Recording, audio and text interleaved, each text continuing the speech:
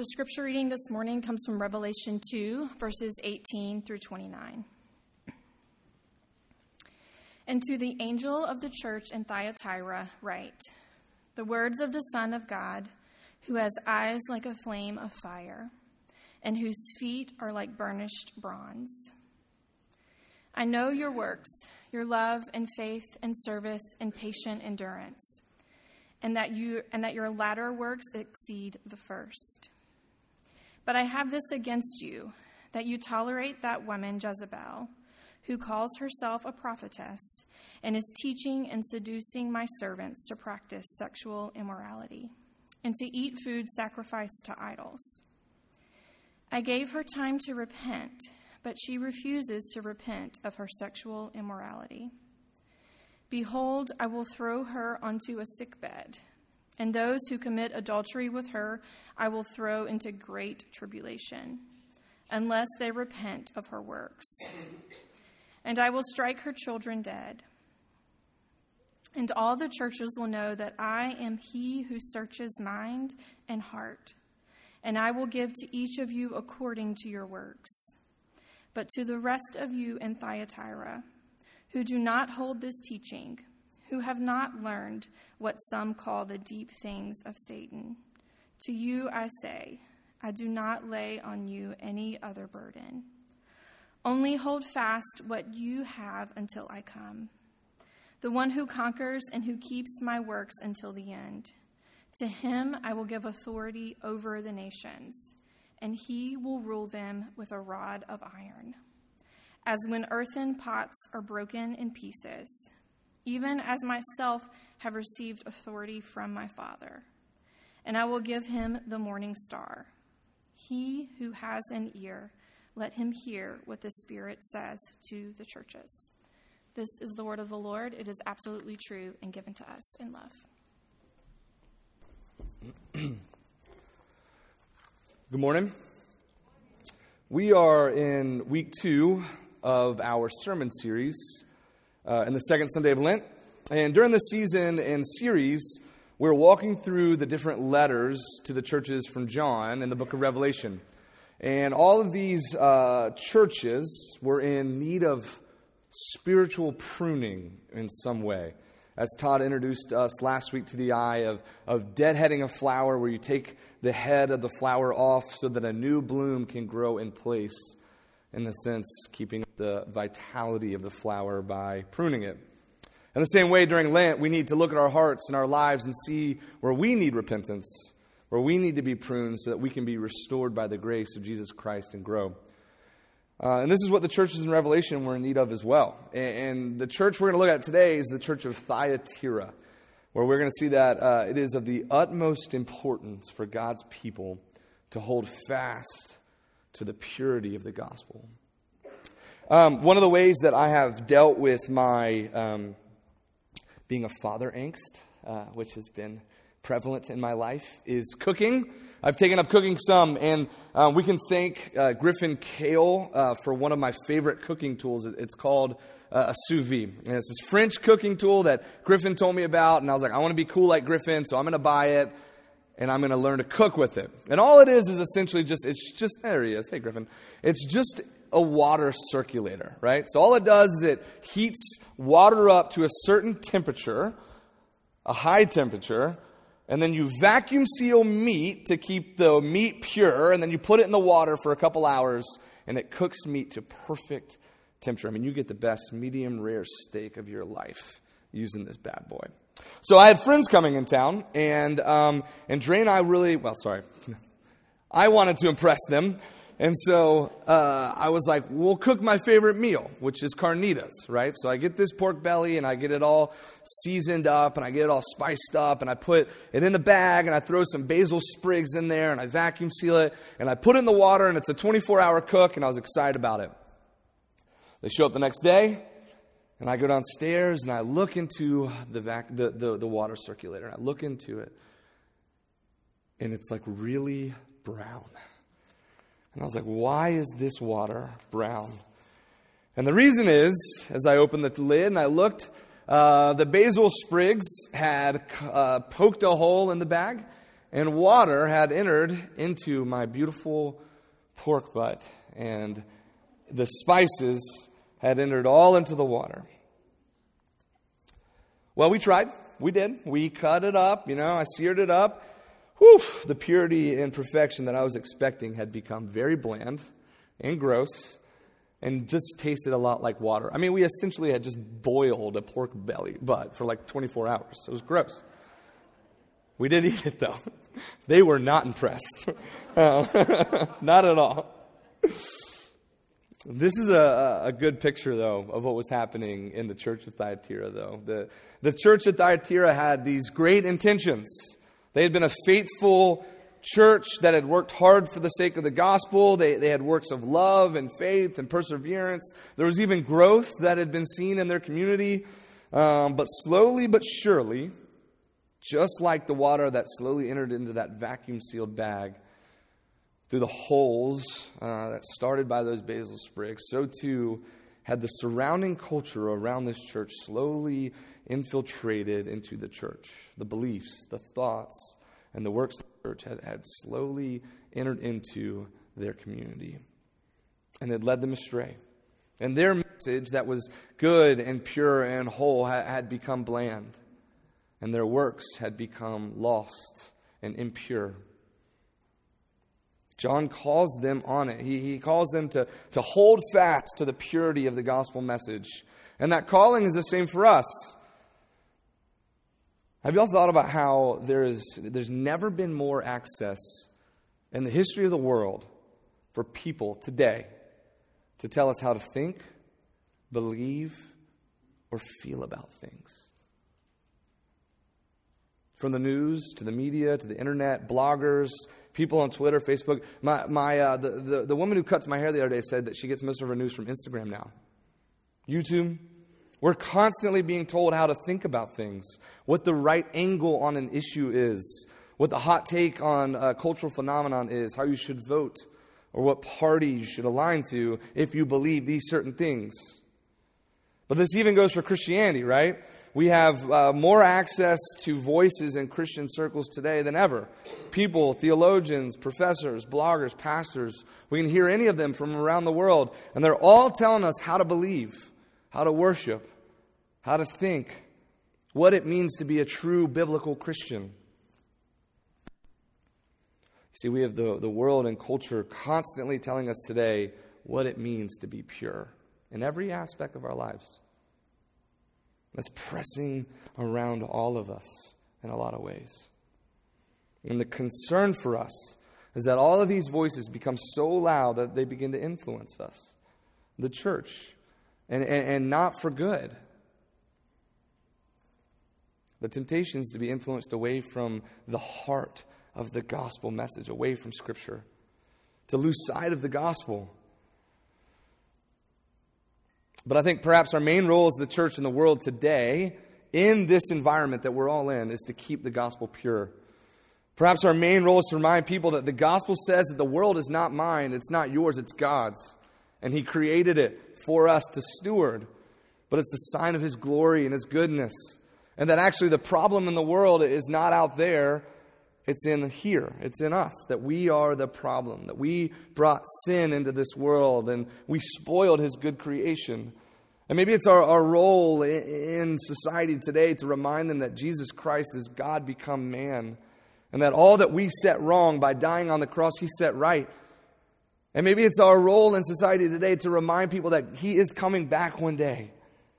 And He's going to come back and He's going to restore all that we set wrong in the new heavens and the new earth. This gospel message has to be the main thing. It has to be the thing that we hold fast to. And the purity of that message we can never lose sight of. God created, we spoiled it. Jesus died and rose again to set it right and will return one day. And He's revealed Himself to us in Scripture. So how do we keep this pure? Does it mean that we withdraw from culture? That we shut off every person on the internet or on the TV screen? Maybe. I'm just kidding. Can't do that. No, we keep the message of the gospel pure by committing ourselves to it and holding fast to it. By starting with it. By letting the main thing be the main thing. by keeping the gospel as the most important thing in how we choose to live, how we make decisions, how we vote, how we parent, how we work our jobs. That is the framework through which we see all of life. We hold fast to this gospel purity found in Scripture because if we don't, it'll become bland. It'll lose its effectiveness. Not because Jesus becomes less effective, because he never can, but because we will be in danger of showing someone to the world that is not him. And John's letter to the church in Thyatira gives us a blueprint on how Christ calls us to gospel purity, actually. And so we're going to walk through this passage today and see it. And we're going to see it in three ways. First, gospel purity results in gospel work. It requires gospel repentance. And it resolves to gospel perseverance. So gospel work, gospel repentance, gospel perseverance. Before we jump in, let me pray for us. God, thank you for your message to us. Thank you that your word to us is true, just like it was true to the church in Thyatira. And we pray for your Holy Spirit to come now and open our hearts and our eyes and our minds to your truth, to your gospel this morning. It's in your Son, Jesus Christ's name that we pray. Amen. So Christ, gospel purity in Jesus Christ requires gospel work. Verse 18 says this, "And to the angel of the church in Thyatira write the words of the Son of God, who has eyes like a flame of fire and whose feet are like burnished bronze." Now, as you guys know, Revelation is prophetic literature, right? And a lot of prophetic and apocalyptic literature is ripe with symbolism and metaphor. And they're doing this right now. John is doing this in how he writes about Jesus. But he's also doing something really pointed, too. Thyatira was a guild-centric city, which means that there were the bronze workers over here, and there were the masons over here, and there were the cooks over here, and everyone was in a different guild. The guilds were how kind of society functioned. But what was cool about Thyatira, for bad and for good, is that your guild was also your social crew. It was who you hung out with. It was the people that you spent time with. But it was also your spiritual crew, right? So it's the people you worship with, that you went to the temple with. If you were in the Thyatira and you were a working person, you were in a guild. Well, by John saying that the Son of God has eyes like flame and feet are burnished bronze, he's directly talking to them. And he's saying this, out front, the word of the Son of God reigns over your guilds. His eyes that were flames of fire, that's a direct reference to the flaming furnaces used to build and create in the society. His feet that are burnished bronze are a direct reference to the bronze workers. What John is doing is this. He's saying the word of Jesus Christ has power even over your guilds. Do you think that King Jesus doesn't know what you do, what's going on in your city?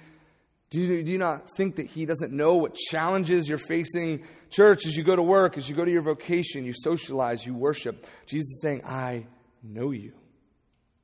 I know the challenges you are facing.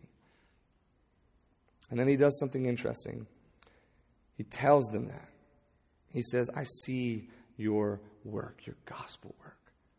He says, I know your works, in verse 19, your love and your faith, your service and your patient endurance, and that your latter works exceed the first. He says, church, I know what you have done in my name. I know your faith and your love for one another and for the city. I know your service, your perseverance and kingdom work, even when it's hard.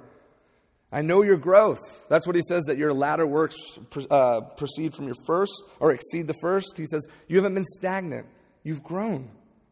He's encouraging him here. The message is clear to us as it was to them. God knows us by the work that we've done in his name. Or in the context that we have outlined in this passage, we will keep the gospel message pure if we're doing the work it calls us to. If you want to know what a person believes, look not at what he says, but look what he does. Our actions are indicative of our hearts. So how do we know if we're holding fast to the gospel of purity? Look at what we do. The first step is to look at us as a body and see our gospel work. Christ knows it already, right? We have to take a step back and look. Is the gospel a message to us only, or is it a calling to something?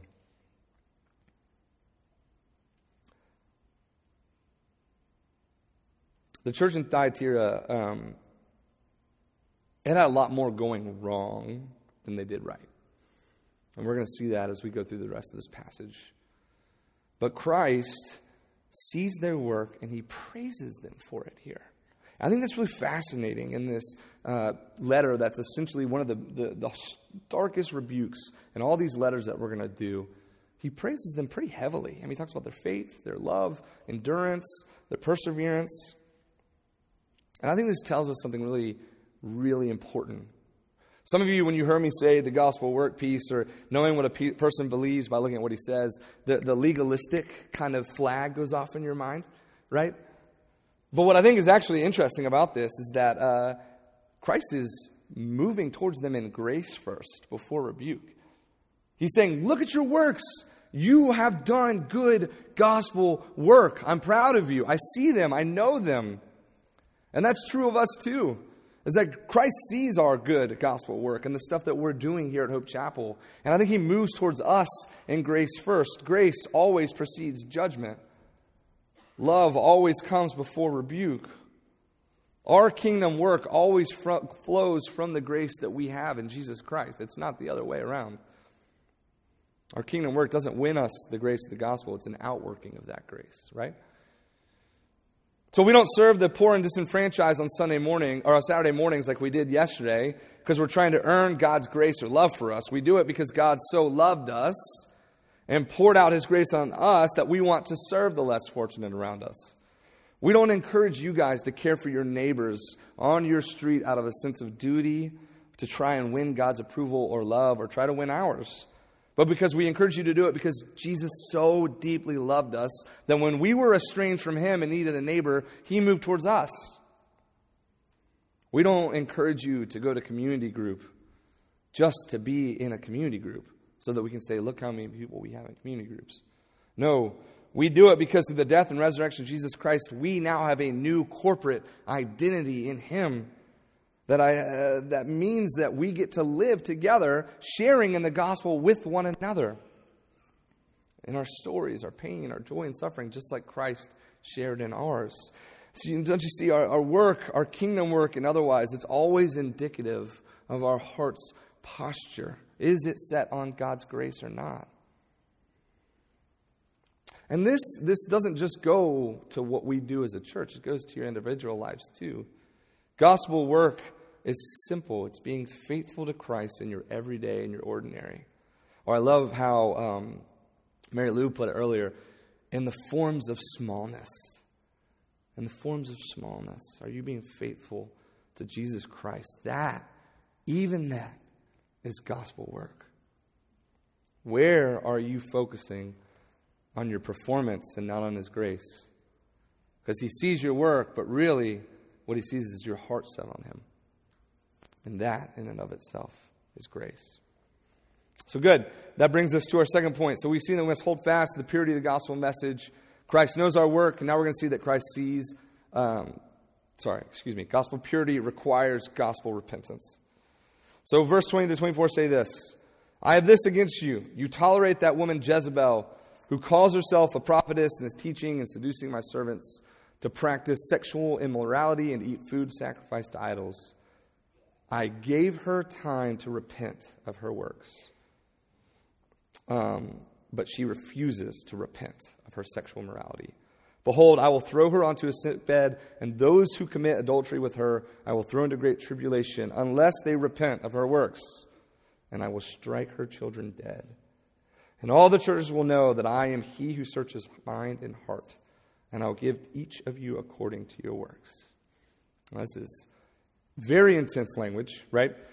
And as I mentioned earlier, this is prophetic literature, ripe with metaphor and symbolism. And John names Jezebel. This is referring to a woman in ancient Israel. She married King Ahab, and what she did was similar. She brought in worship of Baal into Hebrew and Jewish culture, and kind of started to blend worship of God with worship of Baal. And the ramifications of her actions were far and wide and led Israel into decades-long strife and an abandoning of the one true faith. And so John is not saying that this woman became flesh again. He was saying that there was a woman, a prophetess in Thyatira, who rose to prominence, and she began to lead people astray. Her teaching began to blend it with the cultic rituals of the temple at that time. It mentions here sexual immorality and eating of food sacrificed to idols. Most likely, they weren't saying that everyone was practicing sexual morality, but it was more like the cultic rituals of that time. A lot of times there was sexual practices, but there was also sacrifices to gods that they were not supposed to eat. Essentially, what was happening was the church was beginning to worship just like the surrounding city around them. They were joining in. They were giving up faith in the true God alone. And John says, this is sinful. This is wrong. We worship one God, Jesus Christ. But here's what's interesting. God's word of judgment over her is severe, right? All those things that we read. But the reason his judgment is so severe, if you look at it, is not because of the actual practices that she was leading them astray from, though they were wrong, and he rebukes them. No. The real reason was because she didn't repent. He gave her time to repent, and she refused. Repentance is the issue here in Thyatira. Christ sees us. Yes, he loves us. It even says in here, he is the one who searches mind and heart. He doesn't just know our works. He sees our minds and hearts, and he's telling us, just like he's telling them in Thyatira, the place that you are weak is not in the way you let culture influence you necessarily, but it's in your lack of repentance from that influence. As I was thinking about repentance this week and where we refuse to do it, I thought of two places for us that we need to grow in as a church as we look to practice repentance together. The first is interpersonal repentance, and the second is intercultural repentance. So first, interpersonal repentance. We will know that we are keeping the message of the gospel pure if we are a church marked by repentance with one another and with those in our lives. So what is repentance? It's a kind of a, not quite $1 million word, $1,000 word maybe. We toss it around a lot. What is it though? Well, it's both an acknowledgement of our wrongdoing, right? So there's that piece of repentance. A confessing of I messed up, here's what's wrong. But true gospel repentance also has a change of action, right? It's not just, I did this thing wrong. Babe, I'm sorry that I put my shoes here every day. I know you hate it. But it's also saying, next time I won't put them there anymore. I'm still working on that one. I'm working on it. It's not just asking for forgiveness. It's a change of behavior as well, right? It's both. It's the two of those things together. It's owning up to your sin, confessing it, and then following through on the promise to grow and change. So when's the last time you repented to someone that wasn't your spouse for something you did or said? When was the last time you did it with your spouse? When's the last time you genuinely repented to your coworker or boss for something without any qualifiers and then actually followed through on what that repentance required? When's the last time you asked for forgiveness from one of your friends or someone in your community group or that you're in community with, and you actually change your actions? When's the last time you came before God, broken over your sin, and repented before Him and actually changed that thing that you felt so much shame over? Repentance is hard, guys. It's not easy. But don't forget this. There's hope in those verses that we read that John said to Jezebel. God knows our minds and our hearts. He sees us, all of us. He already knows those places we need to repent. It's not news to him, right? He sees our brokenness. And you know what? He doesn't turn away from us. He still loves us. This is the gift of the gospel, that though we are sinners, Christ died for us. So this is why we can repent, because our sins are already paid for. If there's anyone in the world that should be able to own up to our wrongdoing, it's us as Christians. Because the heart of our message is that we're broken, that we're sinful, that we need a Savior to die for us, because we can't do it ourselves. Repentance is what should mark our community, because it's the heart of the gospel. There's grace there. So the question this morning is, who do you need to repent to? Interpersonal repentance is the heart of what makes us the church of Jesus Christ. It's what sets us apart in a lot of ways. The second place we need to grow is in intercultural repentance. So imagine, I want to paint a picture for you guys, 30 women vying for the heart of one guy. Oh yeah, The Bachelor, right? Great show. Not a great show. Guilty pleasure. This season on The Bachelor, Go Madison, finale this week, there was some drama earlier in the season, right? And there were these two girls, and they knew each other before coming on the show. They did pageants together. But one girl went to the other girl and said, "Hey, don't tell anyone that we know each other." She had this plan all cocked up, and, it was great. And the other girl, I guess, agreed. And then they get on the show, and it becomes drama. And it's all fighting. I'm not even going to get into the details. I could. I know it better than I should. But there was this one moment that I'll never forget where Peter, he's whack, but he sits one of the girls down and says, "Hey, she blatantly said something different than what you're telling me right now." And the only thing the girl says is this: "This is my truth. This is my truth. This is all I know. This is my truth. This is my truth, Peter." And he bought it because he's whack. But anyway, how often when you are in culture or you are online or hearing the news, how often do you hear, "This is my truth. My truth is my truth"? Often, right? We are currently entering into postmodernism. And if we're going to hold fast to the purity of the gospel message, we must know what culture believes and what that message is sending to us as the church. Don't lose me here. This is not as complicated as it sounds. We've moved from modernism to postmodernism to postmodernism. Modernism said that there's truth. We can find it out using rational means, scientific method. We can rationalize what truth is. Postmodernism said, no, there is no absolute truth. You know what? You can't really rationally figure truth out. Don't worry about it. Just believe whatever you want to believe. It's no big deal. Postmodernism says, no absolute truth. Just believe whatever you want. Kind of a throw your hands up in the air. We've come out of that. And we've come into postmodernism. And you know what postmodernism says? It says there is absolute truth. But you have an absolute truth. And you have an absolute truth. You have an absolute truth.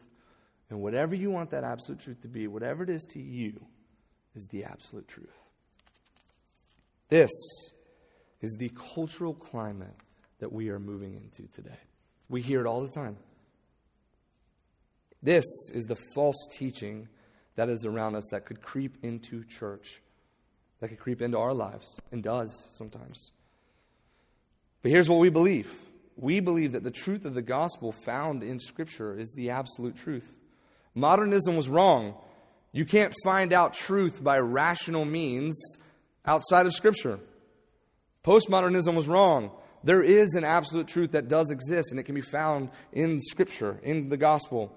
And postmodernism is wrong because the gospel says that our individual truth is, there is no such thing as that. There is one truth that we all believe if we're being faithful to the message of the gospel, and it's found in Scripture.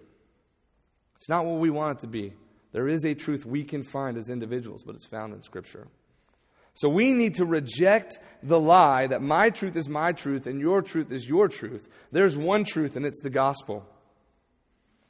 And when we begin to operate that way as a church, where we each say your truth is yours and mine is mine, we need to repent of our intercultural syncretism, which is just a fancy word for saying influence. We need to reject that cultural influence on us and proclaim unabashedly that the truth is found only in the gospel, only in Scripture. Not my truth, not yours, the truth. So where have you bought into that lie? Where have you let that cultural pressure to influence you away from the one truth? And where can we as a church, where can we repent together of that and turn back and say, truth is found in the gospel? That brings us to our third point. So we're called to gospel purity, and that results in gospel work. It requires gospel repentance. And finally, it resolves to gospel perseverance. One thing I want to name is that this can feel like a lot, right? It's putting a stake in the ground in a lot of ways to say that we're going to hold fast to gospel purity, especially when we talk about gospel work and repentance. But the last verses of this passage are actually hopeful for us. It reminds us that it's the power of Christ that will enable us to persevere, even when it's hard. Even when it seems like a lot, or that the influence or pressure of culture is too much, or when it seems like our sin is too much to bear, we're reminded that it's Christ's power and strength that is the source of our life. It's His Spirit through us that enables our perseverance. Verse 24 says, "But the rest of you in Thyatira, who do not hold to this teaching, who have not let that cultural influence to seep in, who have not learned what some call the deep things of Satan, to you I say, do not lay on you any other burden." He says, there's nothing more. Hold fast to the purity of the gospel. That's it. Only hold fast to what you have until I come. And the one who conquers and who keeps my works until the end, to him I will give authority over the nations, and he will rule with a rod of iron, as when earthen pots are broken in pieces. Even I myself have received authority from my Father. He says, those of you holding to this message, continue to hold on. I'm coming. And I'm with you now. He says, those of you pursuing gospel purity, there's nothing else I hold you to. Continue to hold fast. And when I return, you will be with me in the new heavens and the new earth. And that is our hope when it gets hard. That is the power of our perseverance. But verse 28 says this. He says, we will be given the morning star. Roman emperors throughout history claimed divinity. And they said that they were descended from Venus. And Venus was also known as the morning star. So Jesus claiming this for himself is saying, you Roman emperors, you claim divinity, but I am truly God. You who says you are descended from gods, you are lying. I am the true Son of God. He says, church, you will receive me. This is Jesus saying, I will give you myself. The morning star is now a symbol associated with the reign and rule of Jesus Christ. And what do we know about that reign and rule? We know that it started at the resurrection. Jesus says, I am the true morning star, the true ruler of this world, and I'm at work right here and right now. Gospel perseverance can be yours because Jesus Christ is ruling and reigning. One thing that is hopeful for us this morning is the promise that we will persevere. There's no earthly ruler, no cultural influence, no false teacher, no attack on the church that will ever overthrow the kingdom of God. You know why? Because it's not up to us. He is ruling and reigning. The question is whether we are coming under that rule and reign or not whether or not it's there. It's there. He's ruling and He's reigning. And at times it can feel like holding fast to gospel purity is outdated. It can feel like it's old-fashioned, increasingly offensive to society at large. It can feel like the culture pressing in all around us signifies the end of Christianity as we know it, or that we have to let go of core tenets of our faith to survive. And this could not be further from the truth. And the reason for that is because Jesus Christ rules and reigns. We don't. The kingdom of God will always persevere because He will continue to reign. It's His power, His strength, His grace, His love, His mercy, His justice, and truth that will uphold it. And we get to be a part of that. He is the true morning star. As Christ goes, so does the church. He is committed to bringing renewal and restoration through His kingdom here. And nothing's going to stop Him. And are we going to partner with Him or not? And we're not always going to do this perfectly. We're going to succumb to societal and cultural pressures. We're not always going to get it right. And this is why the gospel message that we hold to, the purity of it, is grace and not perfection. The only perfection that we hold to in the gospel message is Jesus Christ's. The rest is grace for us. Where we get it wrong, His grace covers us. And where we get it right, His grace enables us. Gospel perseverance begins and ends with Jesus' good grace to us and to the world. So that means that holding to gospel purity, if we hold to it, will resolve in gospel perseverance because it is Christ in us that will persevere. Do you believe that this morning? Is that where your hope is this morning? Because that is the free gift given to us. That's God's people. I am happy to report that I have since had better successful cooking attempts. The one thing I love about that cooking tool is that it, funny enough, for how French and fancy it is, it requires very little of me. I don't have to do a lot, and it actually cooks things really, really good and well. It's not me. It's not my skill. It's not my greatness, good cooking stuff. I can follow a recipe, but that's about it. The power comes from it, not from me. And that's just a reminder to us, is that we're called to gospel purity because God is in His power and His reign and His goodness that we're able to. And it's worth it. You know why? Because we don't want to lose our taste, our saltiness. Salt without saltiness is what's being spit out, right? It's not even good anymore. But the goodness doesn't come from in us. It comes from Christ. And so we hold fast to gospel purity because that is what the world needs. And if we hold fast to it, they'll see Jesus Christ in us. So where do we need to repent? Well, we'll repent knowing God's grace. Where do we need to remind ourselves of God's perseverance in and through us? Because in that, we'll show the world Christ. And where do we need to look at our works and say, are we being faithful here or not? In the smallness of things, are we being faithful? Because it's even there that God is working in and through us. So church, let us hold fast to that gospel. Amen.